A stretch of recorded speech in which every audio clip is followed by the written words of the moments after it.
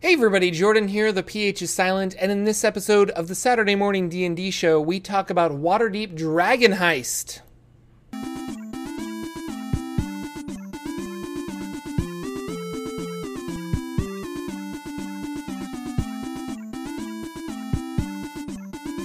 Hello ladies and gentlemen, welcome to the Saturday Morning D&D Show. My name is Jordan with a silent PH in the middle, and we both got him. You are watching the Saturday Morning D&D Show, and I am joined always by my wonderful co-host, Sir Lucian, over at Sir Lucian Gaming. Say hello, sir. Hello, everybody. It's a wonderful Saturday morning.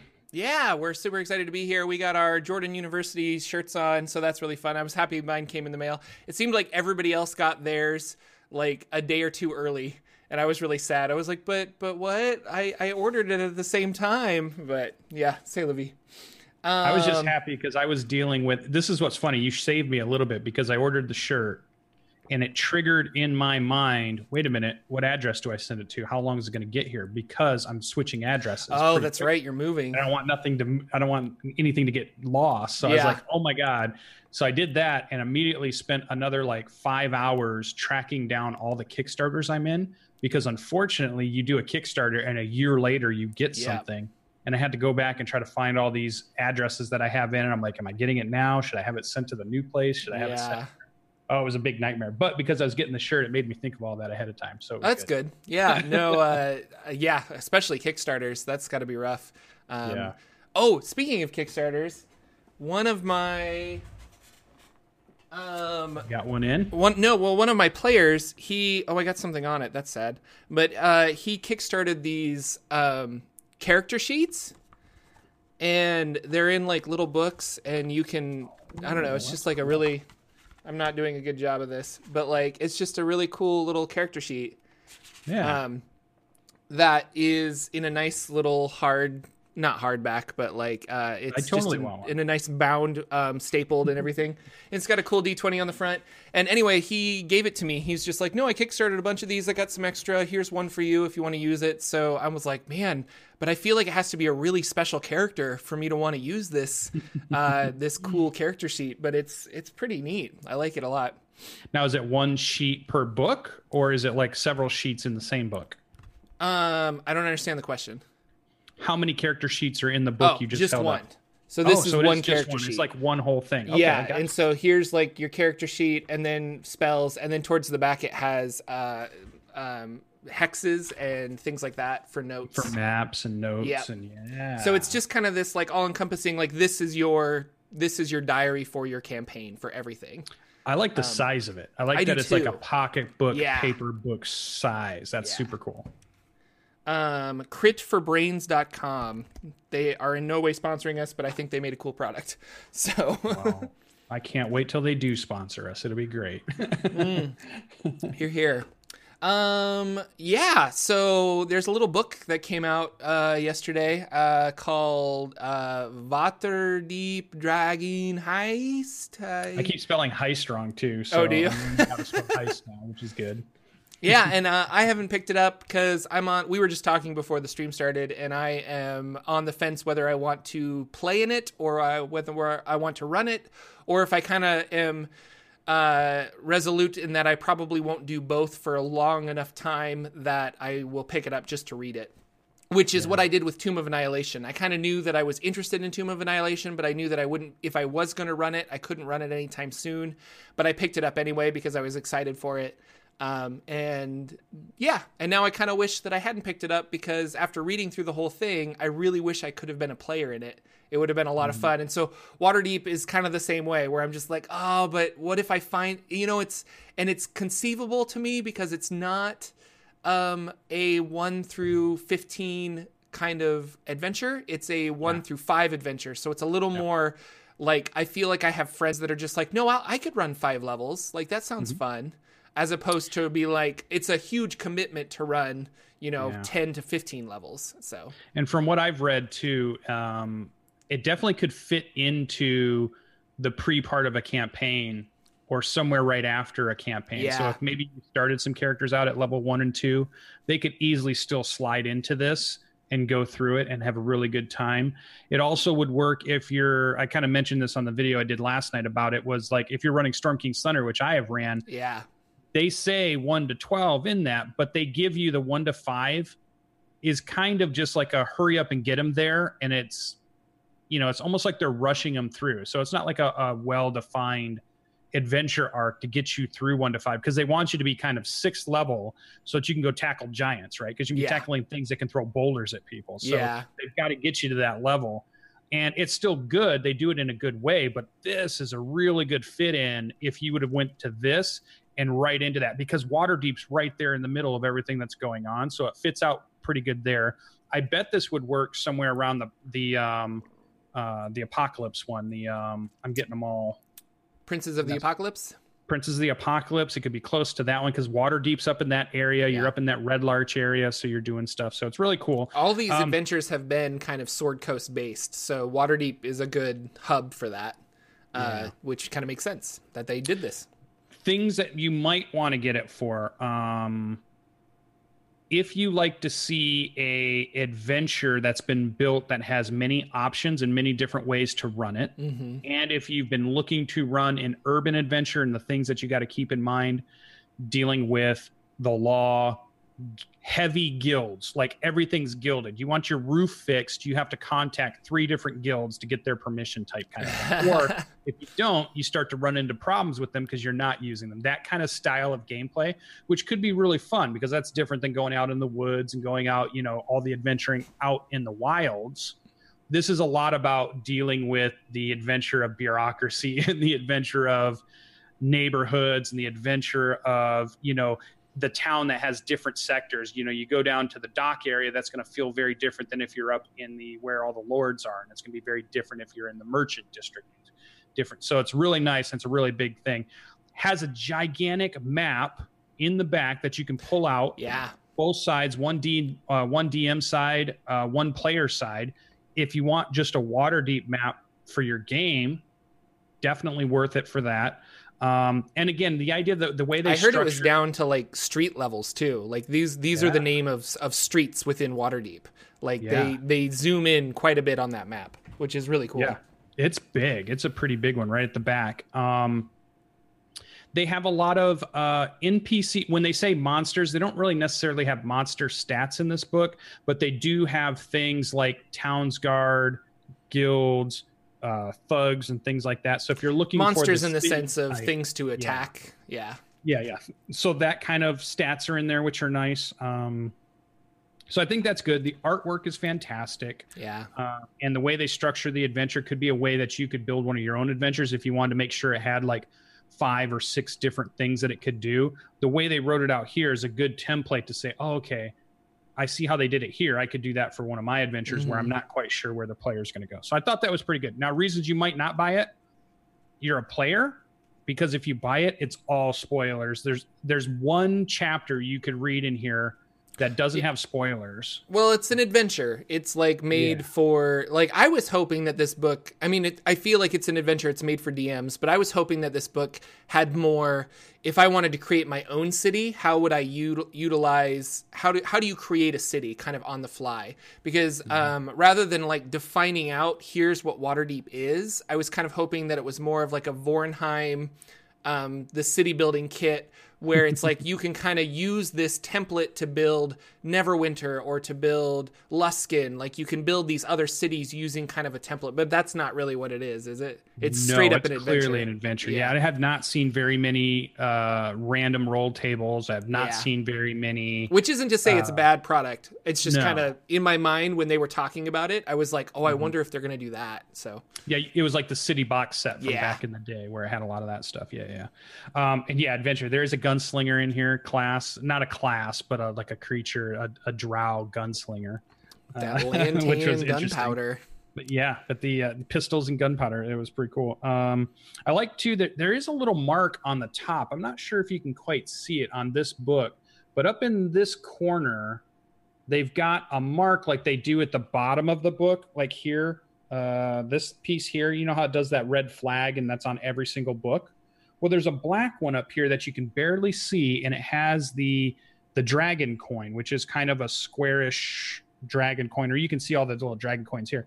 So I wondered why that was up there, and I wondered if this was a mark that they were going to start using on books to show like it's an adventure or something, because it looks like it's a mark that goes on books to help you tell what type of book this is. Why it's up there, that's the only reason I could think of. The binding of it on the side, Yeah. there at the bottom, there should be like a little mark, because all the adventures seem to have like a mark on them, but does this not have one? Has that? Yeah, that's the dragon mark. And so Tomb of Annihilation has that on there. Storm King's Thunder has that on there. Not the dragon mark, but like the mark that's appropriate for that thing. So maybe that's what it is. Yeah. So I'll have to go back and look at my other books to see if that's up there in that top left corner. Well, now I'm curious. Other reasons you might want it. Yeah, he's going to grab it now. Other reasons you might want it. You're a collector. You're collecting all the books. You like to make sure you have them all. Awesome reason to have it. There is no variant cover for this book, though. So the only one that's out there is the one that you're going to get, which is nice. Oh, yep. Okay, so that's the Tomb of Annihilation one. Now, is it up at the top corner? Oh, it is. Okay. All right. So that's what it is. I just never noticed it on my other books. Yeah, because they're adventures. Yeah. I'm going to have to get my... most of my adventure books I buy on Roll20. Yeah. Because I'm going to play them. I don't have the hard copy. Yeah. That's what it is. Okay. Well... I think it's good. I learned something today. And I think it's a pretty good book. I don't think you need it as a player. I think it's fun to read as an adventure. I think you can put it into other places. I think you could retool it and put it anywhere. If you were playing Pathfinder, you could still use this. Yeah. Change some of the stats, but it's adventure based. It's not creature based or stat based. So there's a lot of good information in here. They do one thing that's super cool, and I'm sure many people have heard it. It's not spoiling it, but it does take into account seasons, and certain decisions can mean that you run this during different seasons, and that might make things a little different in the town. So I thought that'd be cool. Running a winter Waterdeep adventure could be very different from running, say, a spring Waterdeep adventure. So I thought that was cool. So that goes into a question that I have for you. Well, I've got two questions, but the first question is, do you feel like a DM will get fun running this multiple times? Because he can slightly change it via the season or via the villain or via like kind of what Wizards of the Coast was saying. Like, is this going to be fun for a dungeon master to run multiple times? I believe so. Because I think it's, especially if it's the same exact group, you'll have to work in your storyline a little bit depending on how it goes and how the first one ends, and then how it's going to pick it up again and try again.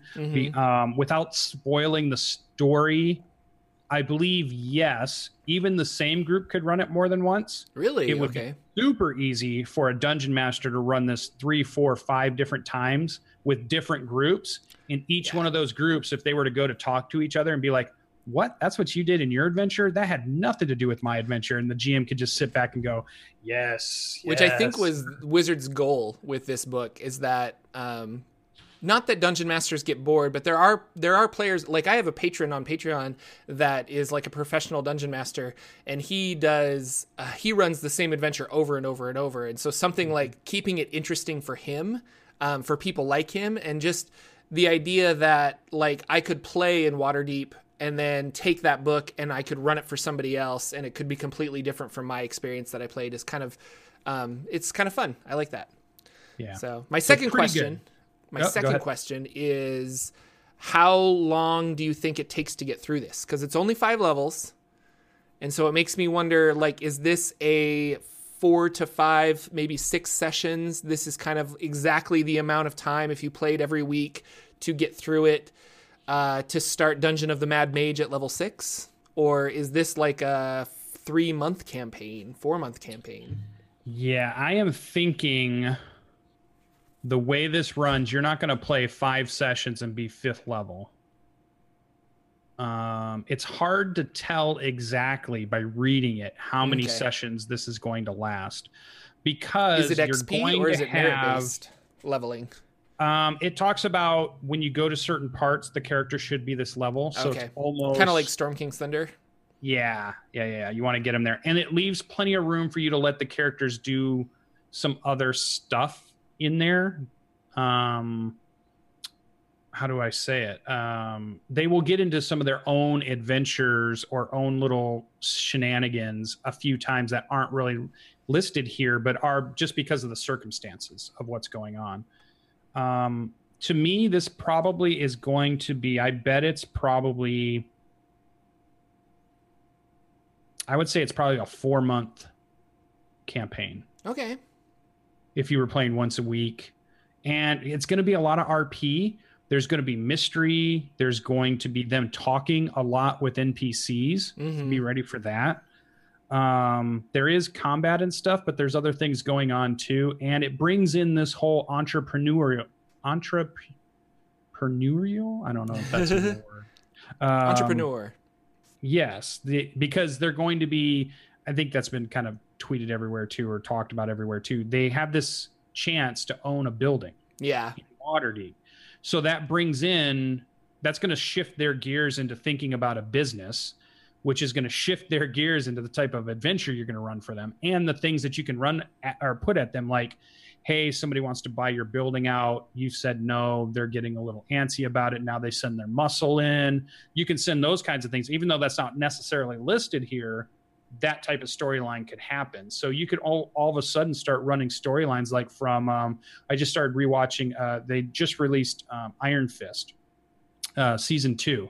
And that's all about Hell's Kitchen in New York and the street level problems of a big city, right? So you have Daredevil and Luke Cage and all these things. That's the same kind of things you could do in Waterdeep if you're looking for. So it's gangs moving into territory, all kinds of criminal elements trying to buy out property because they're doing something nefarious, and then they want your property and you don't want to sell your property. So that whole kind of thing can happen and pop up. So who knows how long that's going to push your campaign if you dive into those pieces. It does feel shorter.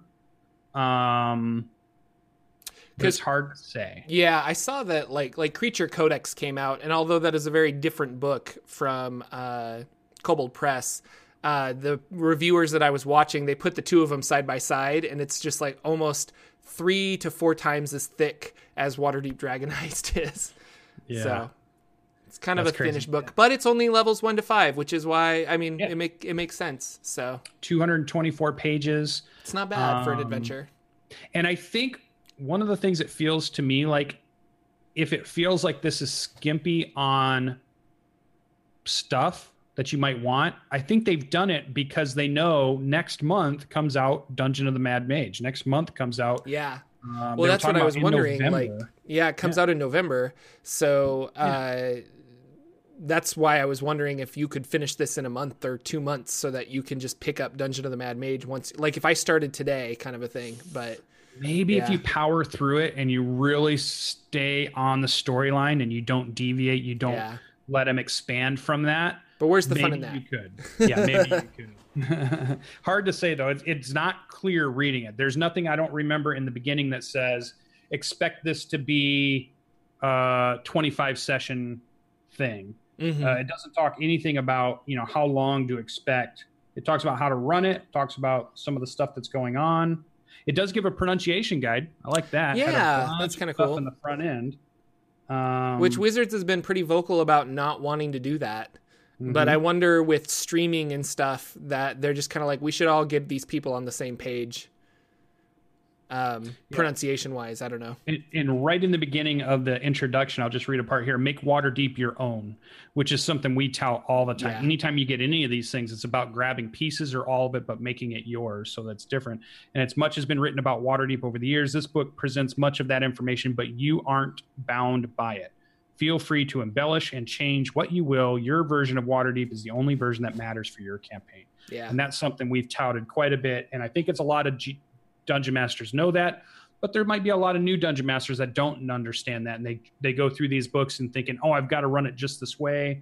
My players aren't following the line. Now what do? I get flustered. Don't worry about it. Just roll with it. Or just like, I mean, this could be a city in Eberron. This could be a city in your home campaign. Like, it doesn't have to be Waterdeep. Like, you could just be like, I'm going to run this in a city, and it's going to be, because how many campaign settings have like big metropolitan cities, whether it's like Sharn of Eberron or Waterdeep or Neverwinter. The other big one. Remember that one? Say what? Ptolus. Remember Ptous was created by Monty Cook for Dungeons and Dragons 3.5, I think. Oh, I don't know that one. Super mega city. Super big mega city. This is, Ed Greenwood's mega city. Like you said, Sharn is Keith Baker's big mega city. Yeah. So, Ravnica is Magic the Gathering's big epic super city. So yeah, it's definitely out there and those adventures are there. So pretty good. I don't think you're missing out too much if you miss this one, you skip by it. I'm curious to see Dungeon of the Mad Mage and what's in that, because that's supposed to be like something like 27 dungeon levels of goodness. I can't wait to see what that book looks like.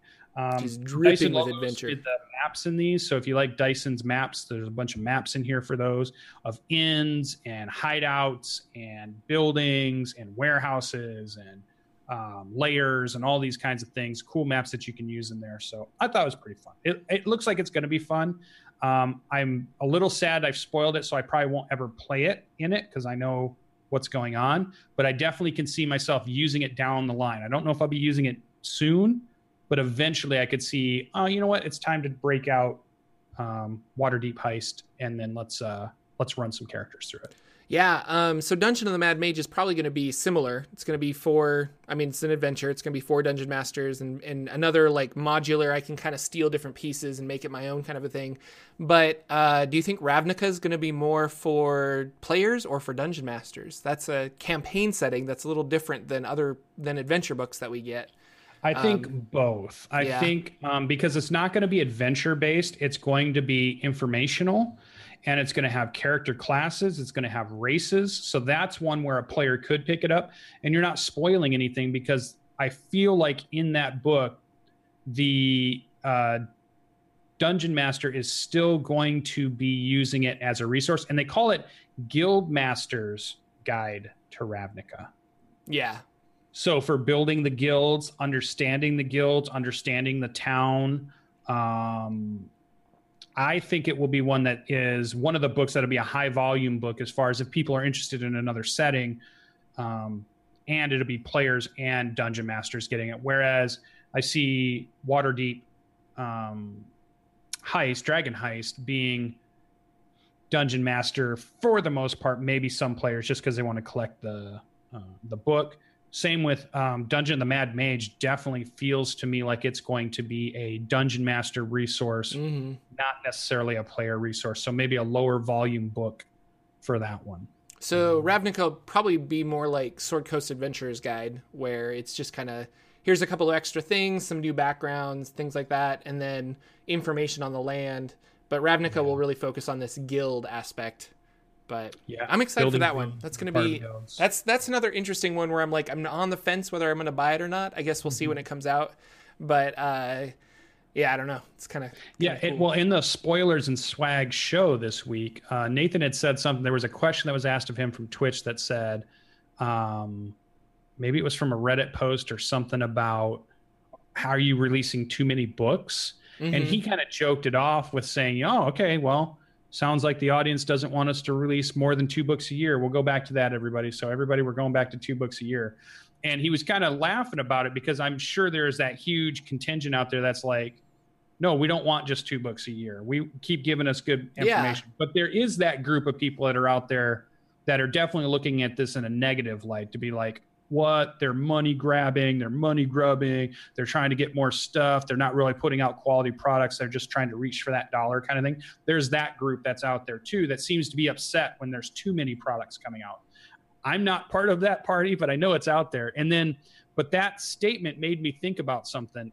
If in their mind they put out 2 major books that they expect to be their main books and they make their main money off of, it seems like they can put out these other books that if they don't do as well numbers wise, that doesn't really hurt them, because their 2 books that they meant to really make their year are already out, have already been bought. It's thousands of them have been sold. They're on the Amazon's top 10 list for a while or whatever it is. Yeah. Players handbooks are still selling. Dungeon Master guides are still selling. All that stuff's still selling. So putting out a few of these other books where the unit count is much lower probably doesn't hurt them. They're probably in a space where they can do that now because they have other successful books that they're putting out throughout the year. So to me, I'm great with it. More content. Yeah.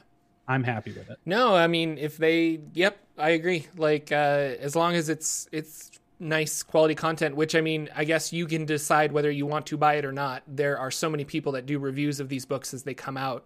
And so there's no real like buyer's remorse. Like you can totally avoid that if you want to. Yeah. So, and you can usually get cheaper PDF versions of it from DriveThruRPG once it's been out for at least a month or two. Then they start selling those discounted PDFs. And well, not of adventures, but oh yeah, is it not? Is it just the books? Oh, no, okay. They don't have PDFs for anything, 5th edition, except for the Wayfinder's Guide. So DriveThruRPG is like earlier editions, yeah. I thought for sure I saw it out there. All right. It might be like a pirated thing. Or you can get it on, yeah, it could be. You can get it on Roll20 or you can get it on... Roll20 or D&D Beyond. That's where they want you to go and buy it and get it digitally. Yeah. So, yeah. Which those are cool. I use D&D Beyond for my Saver Dice character. And I was kind of like on the fence. I'm like, I don't really see the value in this. Now I totally see the value. Like when you have all the books and all the stuff available to you, which the Dungeon Master was able to share his subscriptions with me to create my character. So I had the full gauntlet of everything. I'm like, this is amazing. And you can just drop things in and out. And I totally see the value in it. Even though I don't want to buy all of my books twice, but, I will get into this later, but I am making a new character for a game that I am starting today. And I was wishing that I had the resources of D&D Beyond to make it, because it would have just been a lot easier than Jordan flipping through 5 different books. So yeah. But before we get into that, what did you do in games this week, Mr. Lucian? Well, I'm still running the mega campaign. That seems to be the story for me for the last couple weeks, and probably will be for the next couple. We're playing Seeking Ravenor, which is the mega campaign that I've designed. It is a hex crawl West Marches style game that allows players to build their own parties and then go out on expeditions. It has some cool skill challenge stuff while traveling.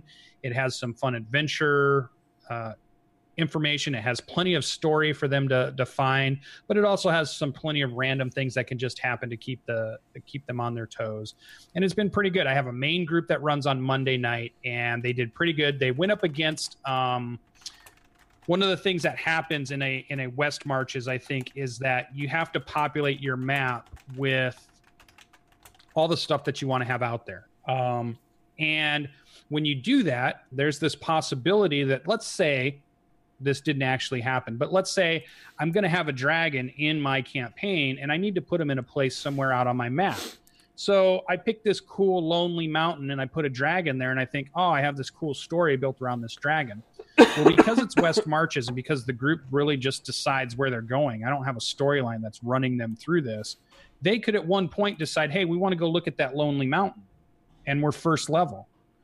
So that can happen. And so a similar thing happened. These guys had went to one of the things I set up that is probably way higher level than they are. And they ran into a patrol first to give them an idea of, whoa, wait a minute, whatever this is, we almost just died. And we only just met the first patrol of it, let alone wherever these things are coming from.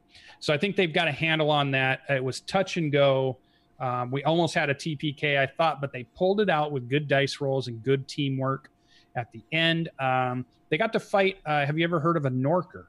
No, it's a creature from the old Fiend Folio. If you remember that book, the greatest monster manual book of all time, Advanced Dungeons and Dragons. One of the things I've done in my world here is I went out and I've selected little pieces of things that I found here or there, or I still had adventures from my old stuff, and dropped them in little places on my map. So in this one, I found an old AD&D adventure that I've got dropped out on the west side of my map, and my players bumped into it. So they got to fight Norkers, which is a creature from Advanced Dungeons and Dragons. And I did find, which was really cool, over on DM's Guild, they had a conversion of it. So somebody had went back and converted stat lines for things and gave you a bunch of information that said, hey, if you're going to run this old adventure, here's the things you could do to make it 5e compatible. I was that's cool. super cool. So there's a lot of that stuff happening because I don't go over to DM's Guild probably enough because I'm constantly creating for myself. Yeah. But there was that kind of cool thing over there. So once I saw that, I was like, oh, this is cool. So I have this original version. I have a nice little guide that says, here's what you do for make it more 5th edition. And now my players can run through it. And it's a real adventure. It's a real thing that Gary Gygax wrote, in fact. So they kind of bumped into that one. Then in another one, I have something that was written by Monty Cook, it was written by Bruce Cordell, and it was for Dungeons and Dragons 3rd edition. I got something of that up in the north. I have something brand new that's not even a Dungeons and Dragons, but it's an adventure towards the south. And then I have a few more things placed in that are my own. So really, it's this big hodgepodge, this mixing pot of adventures and different things from all over, and it's keeping them on their toes because they've been 5th edition players now and they've been expecting 5th edition stuff, but now things are getting thrown at them that are just like, what is this, or what is that? And every now and then one of them recognizes, like they recognize the artwork of the Norker, like 2 of them recognize it. I was like, it's from the Fiend Folio, and it's like, what's going on here? And it was pretty fun and cool. So it's cool to do that. They're having fun. They are creating a pretty good story. They're the Monster Squad. They're the group of characters that completely rolled random. And so they have a really eclectic race set of characters. So again, it was like the 2 Dragonborns, different types of dragons. We have a Kenku, a Furbolg, and a Gith Zerai. So, I mean, it's like just imagine that walks into a bar. That sounds like the start of a joke of some sort, right? that walks into a bar. So I've been hinting at what's really super fun is that's the game that runs on Monday night. And that's like what I think of as the main campaign. But I'm letting fans and other people that hear about this game run. So they're creating expeditions and they're running. And I can use things that are happening to them to feed rumors and stuff to the other group. So when I ran my Thursday night group, another expedition went out to find a different ruin. They had heard that the Monster Squad, which is what everybody kind of calls them behind their backs, but not to their faces, had seen this ruin, but didn't have time to stop and go look at it. They continued on to wherever they were going. So this new group on Thursday went out to go look at that thing.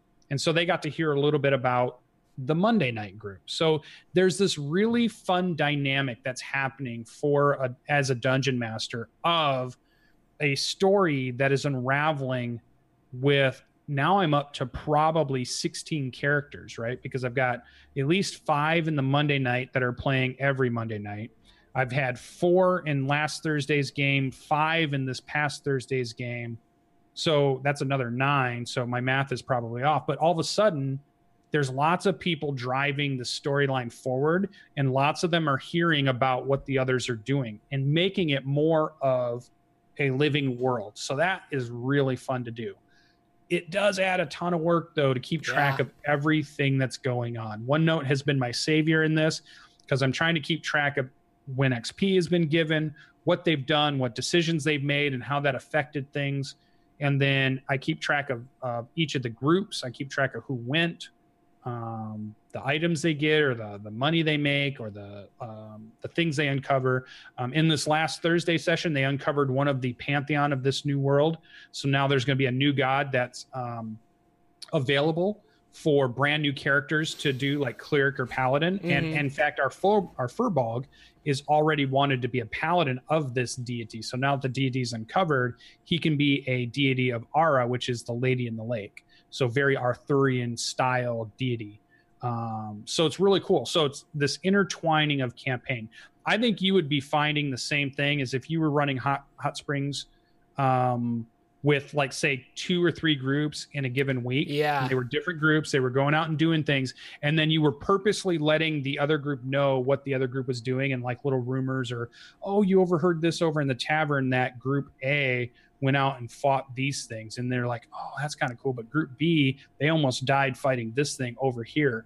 And when all the players are starting to hear those rumors and interact and talk about it, it becomes this really cool and fun living world, I think. So, but I can't even imagine running multiple sessions of Hot Springs Island and keeping everybody coordinated. Like you were saying, I guess OneNote is your savior, but like, like I'm already just like, wait, did you? Because we ran into it this week where I brought them to a hex they had already been to, and they're just like, I think we've already done this one, and I'm like, you did? And then they were describing it to me, and I'm like, we totally did, and I didn't like mark it down that you guys had done this one, so my bad. Yeah, so when you were prepping, it was like newish to you because that's the problem with the Dungeon Master, right?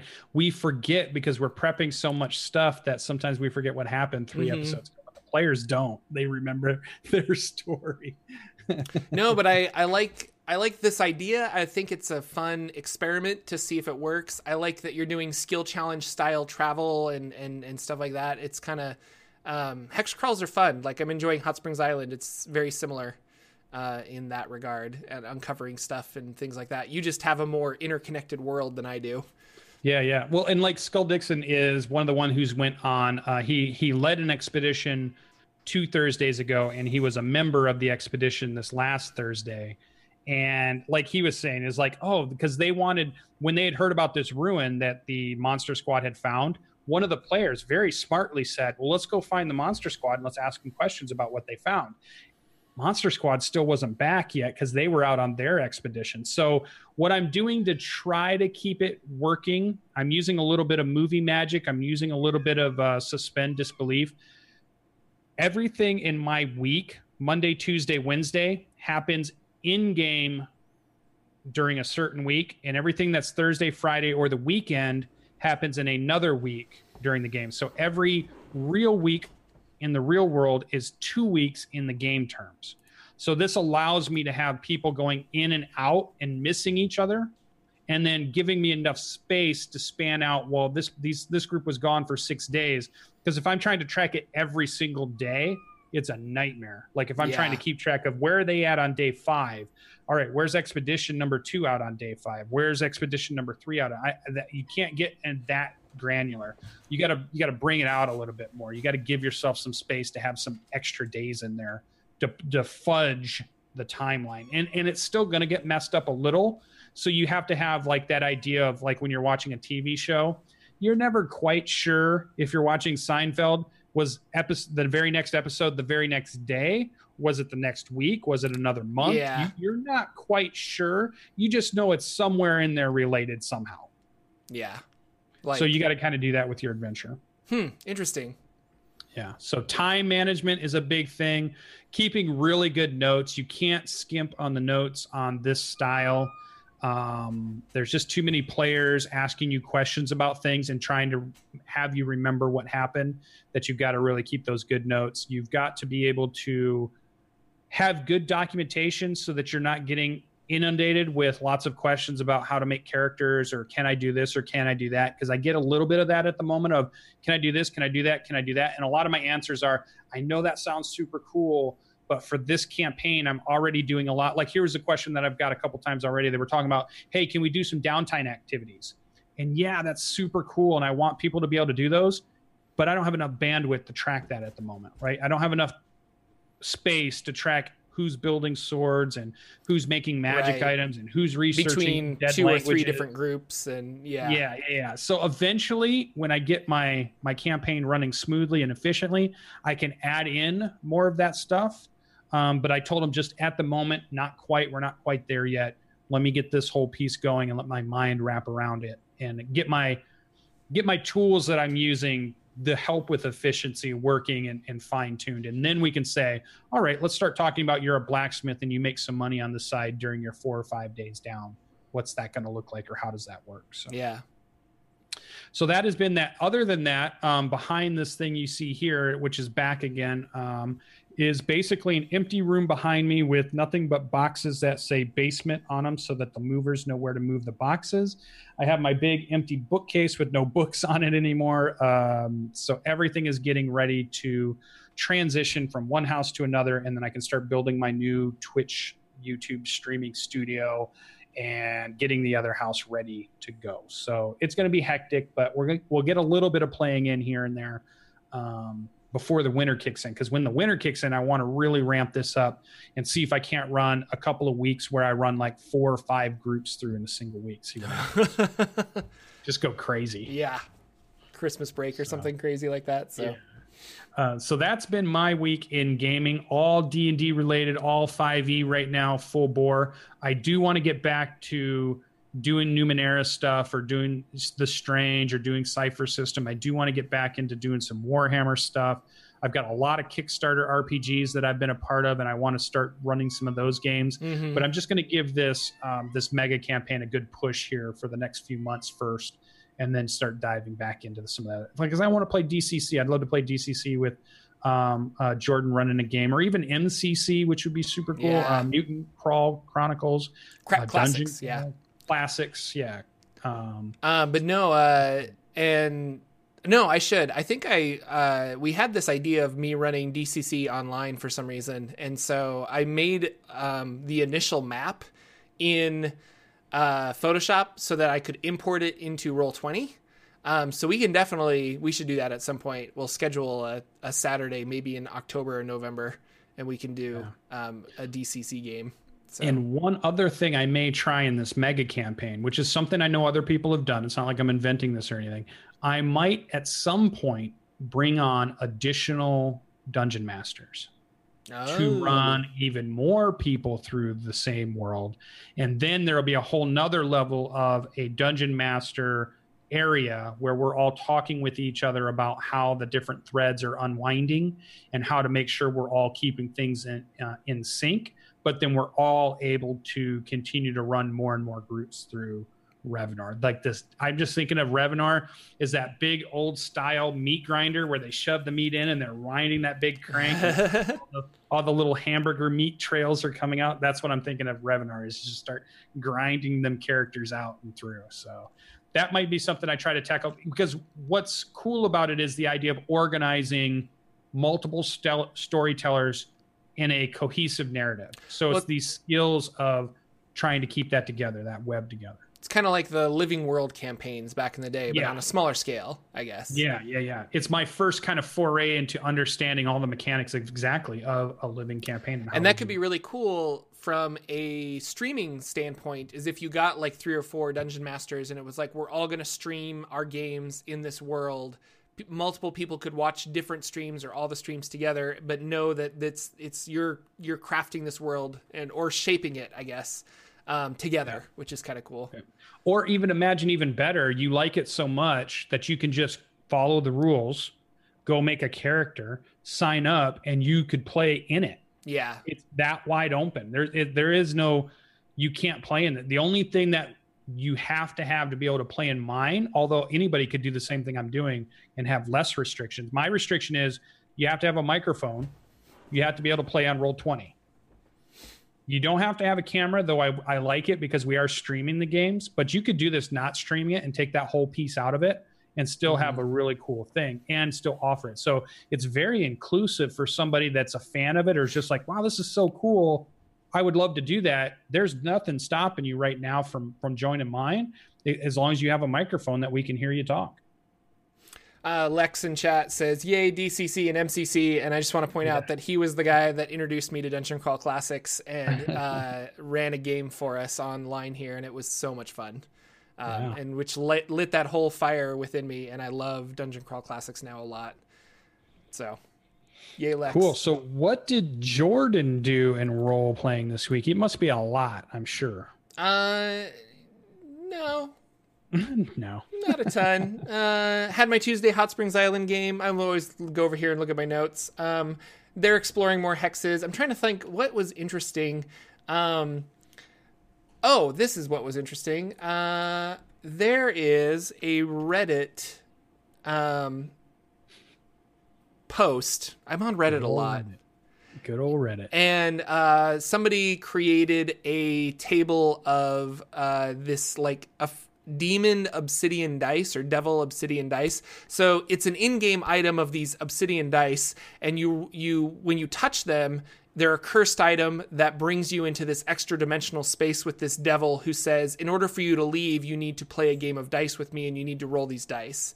And so then you roll on a random table, and the table has good things and bad things. And so it's kind of it's just a fun gambling mechanic. So I was reading Hot Springs Island, and there came a point where there's kind of this there's a cave that opens up into a larger cavern, and in this cavern is an altar with stone benches kind of set up like a church or like a gathering place where they would face this altar and somebody would talk behind this altar.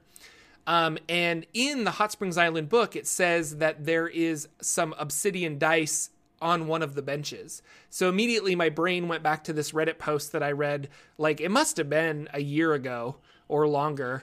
And I was just like, I think I saved that, because usually when I find something interesting, I save it in my Google Drive and then I can like incorporate it into a game at some point. So that's exactly what I did. And my players explored this area. They found the dice. They touched it. They did a wisdom save and they succeeded on the wisdom save.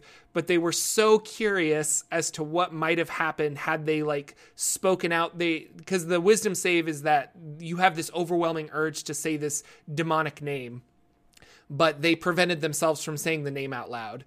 But then it was like, well, now I want to know what happened. So I had one player pick up the dice and he said the name out loud, went to this extra dimensional space, rolled on the random table. And what he rolled was, you have to pull in another, like you're free to go home, but you have to replace yourself with somebody else from your campaign or somebody else from your group. So he volunteered somebody else who got sucked in.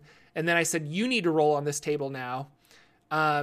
That character rolled on the table and ended up increasing their 2 stats. They got a positive outcome. So 2 of their stats went up. And so then the third player was like, well, I want to do this too. So he rolled randomly on the table and 2 of his stats come up. He got the exact same thing. He rolled a 4. So it was really interesting because they were asking me afterwards. They're like, well, like, could we have died? Are there negative things? I'm like, I'm not going to let you know what could have happened, but you should know that there are extremely negative things on this table. And you guys were extremely lucky that you rolled the way you did. The 4th player didn't want to take any chances with it. But it's moments like this that I like in Dungeons and Dragons or in role-playing games in general, where you really create a sense of memory. Like they're going to remember this moment. They're going to remember how lucky they were. And it's just fun. So, and that's in fact, awesome. I have the Reddit link that I think I'll put in the doobly-doo, but I'll also put in our chat window. So now my players, if they're watching, will probably click that and know exactly what they did miss out on, but c'est la vie. I think it's interesting if people want to be able to use it in their campaigns. So that was fun. We're noticing that, and they fought some ooze elementals. So I had some like ochre jellies that I converted into ooze elementals. Okay. Which they learned the hard way that lightning damage splits the ochre jellies into more, and that slashing damage does the exact same thing. So our barbarian decided to run up and cut one in half, and literally did cut one in half. So now that there were like 4 other jellies running around, and then for some reason they all decided that lightning would be the best damage against an ooze, which there's no rhyme or reason whether lightning would be good or bad, but it was really comical how I'm like reading the stat blocks and I'm like, immune to lightning, and they'll split into multiple things if they encounter lightning damage. And then they were just like, the sorcerer was like, yeah, I'm thinking lightning with my chromatic orb. It's going to be definitely lightning damage. That just seems like that's what's going to kill these oozes. That's going to do and it, yeah. So 2 oozes ended up turning into, I think, like 7 or 6 I had because of the damage that they did. So that's nice. That happened to our black pudding in Storm King's Thunder. The same thing happened where 1 black pudding, they're all fighting it. Barbarian slashes it. 2 black puddings. Yep. Wizard hits it with lightning. 4 black puddings. Yeah. Things are going downhill quickly. Yeah, they mopped it up. I was really surprised because they were just like, what did we get ourselves into? But luckily, they only have half the hit points of the like regular jelly, so they were able to mop it up. It just looked super intimidating as they had 6 of these things crawling after them. And that started my process of when I was originally going to run Hot Springs Island, I wanted to run it as a DCC game. So I went through and I converted all of because Hot Springs Island doesn't give you monster stats. It's a system neutral kind of setting. So I went through and I said, here's all the monsters. I'm going to convert them to DCC monsters. Well, I didn't do that for 5th edition. So now that I'm running it in 5th edition, occasionally I do have somebody made a printed book of like most of the beasts. of Hot Springs Island and gave them 5th edition stats, but not every monster. Case in point, these ooze elementals didn't have stats. And I'm running into this position where I'm just like, well, crap, they've like ran into this monster, but I don't have a monster prepared for this. This happened again when they ran into some lizard folk, and I didn't have like specific lizard folk prepared. So now I've gone through and statted out every monster with a 5th edition equivalent so that I don't have to do the like random flipping anymore. Because it was a slow week at work, ladies and gentlemen. And this is how I decided to fulfill my time at work this week. But I think it'll be good. Now I'm excited that I won't be fumbling with that mechanic anymore. Like I have all of these monsters statted out, and it should be pretty awesome. And then in Save or Dice, we're uncovering more about this world that we're trapped in. I'm just having a lot of fun playing a high-level wizard, and I always knew that I like wizards, and it's really fun because we're 9th level. We're soon to be 10th level. He's leveling us up in the game. And like, I'm casting lightning bolts and flight, and I'm using prestidigitation, interestingly. And I have like, I don't know. I feel like we got drunk. They wanted to have a drinking contest, and I said that I used minor illusion to make my beer glass seem full, but I would drink it and then refill it with my minor illusion, so I wasn't actually drinking any alcohol. So I won this contest, or not a contest, but basically I drank my companions under the table because I cheated. and then I cast Tensor's floating disc and put all of the like passed out bodies on this disc, and I was the designated driver getting them home. And so there's just little things like that make it really fun for me from a role play aspect to play a wizard, because you have these like fun little party tricks that you get to use, and I'm having a lot of fun with it. So that's cool. We have 2 episodes left, I think. I think we've done 4 so far, and we've got 2 left. So it'll be curious to see where the campaign goes, because it's only a 6-episode kind of story arc. And we're trying to figure out where we are, how to get home, and what is the mystery behind these 3 dragons that used to be 4 dragons that kind of like rule this area. Yeah. So that was kind of my week in gaming. And then my friend, my Hot Springs Island players, they run a game on Saturdays, and they were finally like, we should invite Jordan. And I was like, yes, you should. But then ultimately they were like, you run a lot of games, Jordan. Like, you run 2 games a week. You're playing in 1. You have 7 days a week. Do you really want another game? And I said, yeah. And I was like, so then I'd be in 4 games a week. Which was, fair enough. And I actually had to weigh the pros and cons of it, but it's a custom world that he's built, and he sent me the map, and he sent me a bunch of history about the world, and it just got me really excited for it. And so I said, no, I definitely want to play. Like, even if I only play for like a couple of sessions, and maybe it is too much D&D and I have to like back out, but I was like, I'm really excited for it. So they have a melee warlock, a druid, and a wizard. And so they said, you probably want to be more of a martial class if you want to, like a fighter or something, if you want to come in. So I made an Eldritch Knight, and human Eldritch Knight, really cool. I'm level 4, chose like some functionality spells like feather falling and shield and stuff like that. So it should be really fun. But then I was talking to the game master, and I'm like, can I be a Warforged? Because I've been researching all of this Eberron stuff for my YouTube channel, and I'm like, can I be a Warforged? And he's like, yeah, why not? Like, we'll let you be a Warforged in my world. So then that changed everything, and I had to go back and like, do I really want to play an Eldritch Knight and stuff? So I stuck with Eldritch Knight, but I'm going to be a Warforged, and I'm now so stoked and excited based on just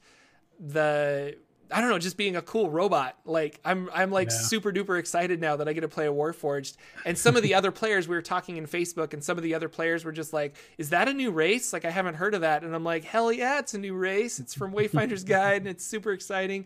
Still legal, still official material, all that stuff. But yeah. That's what I think. Always a brand new character can really drive a lot of excitement for anything, because you just start thinking of all the possibilities and what you want to do with the character and where it's going to take you and where it might go, and all the unknowns. It's just like, it's super cool and fun.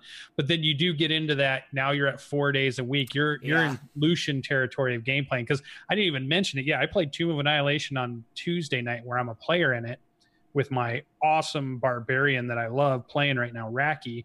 And then on last Sunday, I was also playing my super fun gnomish arcane archer, who was using these kick-ass arcane shots to really turn battles around. And it was super fun. And I'm just like, it's so fun to play. It's so fun to be a dungeon master. I need more days in a week to get everything done. I need more hours in a week to get everything I want to do, because it's so fun to do all these different things. And like you said, we're up to like 4 of these a week.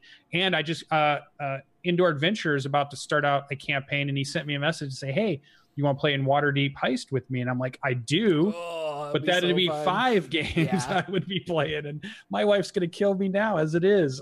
So it's super fun. This is a hobby that can quickly get out of hand if you're saying yes to too many places, but it's still so fun to think about it and do it and want to do more of it. And when you read about something, it gets you excited and you want to get into it. So it's fun. Hopefully that's what we're doing for you guys out there in the audience, is that our excitement is bleeding into your excitement. Your excitement is giving us excitement, and everybody's getting excited. So it'd be really good. I really like theming characters too. And so my Warforged like robot guy, like he took Featherfall. So instead of actually casting the spell Featherfall, I want like vents to come out and like slow his descent, kind of a thing. Are you going to Iron Man him? What is the robot in your mind happening here? Well, he looks like a Warforged. I'm not going to Iron Man him, but I like the idea that his magic is more like his body is innately magical rather than like trying to cast a spell. So like those vents would not appear, but like his body would, and I took like protection from good and evil as a spell. And so we're going to say that he vents out like a holy mist that kind of protects him from enemies and stuff like that. What was the other one? Oh, I took lightning lure as a cantrip. So he's able to like use lightning from his body as a whip to pull creatures towards him to do electrical damage and things like that. Theme characters are awesome. No, they are. They're just really fun. And so I'm trying to think, what was the last spell I took? I can't remember off the top of my head. Yeah, that reminds me of like the Desert Mage I made just for a test game. But I got attached to this Desert Mage that was 10th level and had all of the spells and all the effects had to do with some type of desert theme. Mm-hmm. And when you're thinking about those kinds of things, all of a sudden your mind is like, oh, when I do this thing, it's really like hot sand and almost like a wind tornado, dust devil kind of thing. Yeah. Or when I do this, it's because, it's just all these different things about sucking moisture out of the air, or it's a lot of heat based type things, or, obscuring sands and stuff like that. My shield was sand that would harden. Yeah, Eglith was the Loviatar character that I played, was very much like that. Like all of my spells were based around pain and stuff. So, Absorb Elements was the last one I took. So he's going to like, if you cast like fire on him, his body's going to absorb some of that and then redirect it back to an attack, because he's a cool robot. It's going to be awesome. So, cool. And then I think the backstory is that because his name is Seven. So there's going to be like 7 of these robots in the world, and like they're either spread out to different cities. Like every city kind of gets a robot as a protector, because I took the background of City Watch. So I'm kind of this like city protector guy. And I think I have to talk to the DM some more, and I'll find out later today, but it's going to be like he was created by a wizard specifically for like as a bodyguard, and I just really like this idea of being this really cool Terminator kind of bodyguard guy. So I want to say you just said that because Dave the Human plays with Adam Coble, and they're doing their Roll20 stuff. They just started playing Waterdeep Dragonheist. They made brand new characters for it. He made a Warforged. Yeah. And what was his name? I think his name is 8. Like 8. Yeah. You just said 7. I was like, wait a minute. In my defense, I came up with this on Thursday. And then so Friday, I saw that online, and I'm like, oh, he stole my idea. But the numerical, I got it from if you look at Warforged in Wayfinder's Guide, they have a list of names, and one of them is like, use a numerical name because it kind of fits the whole like Warforged. They were built in this progression and stuff. So it makes sense that we had the same idea. But yeah. You can do like the iRobot thing wherever all of them are just like these numbers. And that's super cool. Anyway, super fun. Really excited for my Warforged. I'll have to let you guys know next week how that works out. But we are up for time. So thank you guys so much for coming out to another wonderful episodes of the Saturday Morning D&D Show, where we just kind of talk about stuff. I have a call to action for all of you. We are looking to get iTunes reviews for the podcast. It helps us get the word out. Other people can find the show. If they're reviewed more, it just helps us get more. And I would say over 70% of our podcast downloads are iOS iTunes downloads. So go to iTunes, create an account, leave a 5-star review. That would really help us out, and it would be awesome. If you are watching on YouTube, I will put a link in the doobly-doo for an iTunes review, so you can go really quickly and leave an iTunes review. Or if you are more of like a Stitcher person, you can leave us a review on Stitcher. But yeah, we have 3 reviews right now, so thank you, you wonderful 3 people that have reviewed us. But more would always be fantastic.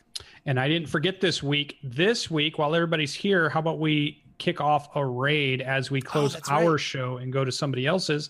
I'm just looking over at the Dungeons and Dragons channel over on Twitch, and there's a group of people playing. I don't know who they are. Looks like it's a fun game. I bet we go over there and raid them right after we're done. So I'll let Jordan finish pushing us out, and then I'll hit the little button and we'll go over and see these other fine folks. Yeah. So it's always fun to kind of raid out. That sounds... Twitch is cool like that. I wish YouTube had more things like that. Like, I wish you could host other channels on YouTube like you can on Twitch. Yeah. It's kind of fun. Cool. Thanks again, everybody. We will see you next week with another episode. Probably a solo episode, as I think Sir Lucian is moving, so it's probably just going to be me unless I find a co-host. I'll search around. But we'll see you next week with another episode of the Saturday Morning D&D Show. Goodbye, everybody. Take care. Our intro and outro music is 8-Bit March by Twin Musicom, licensed under Creative Commons. Check out their website at www.twinmusicom.org.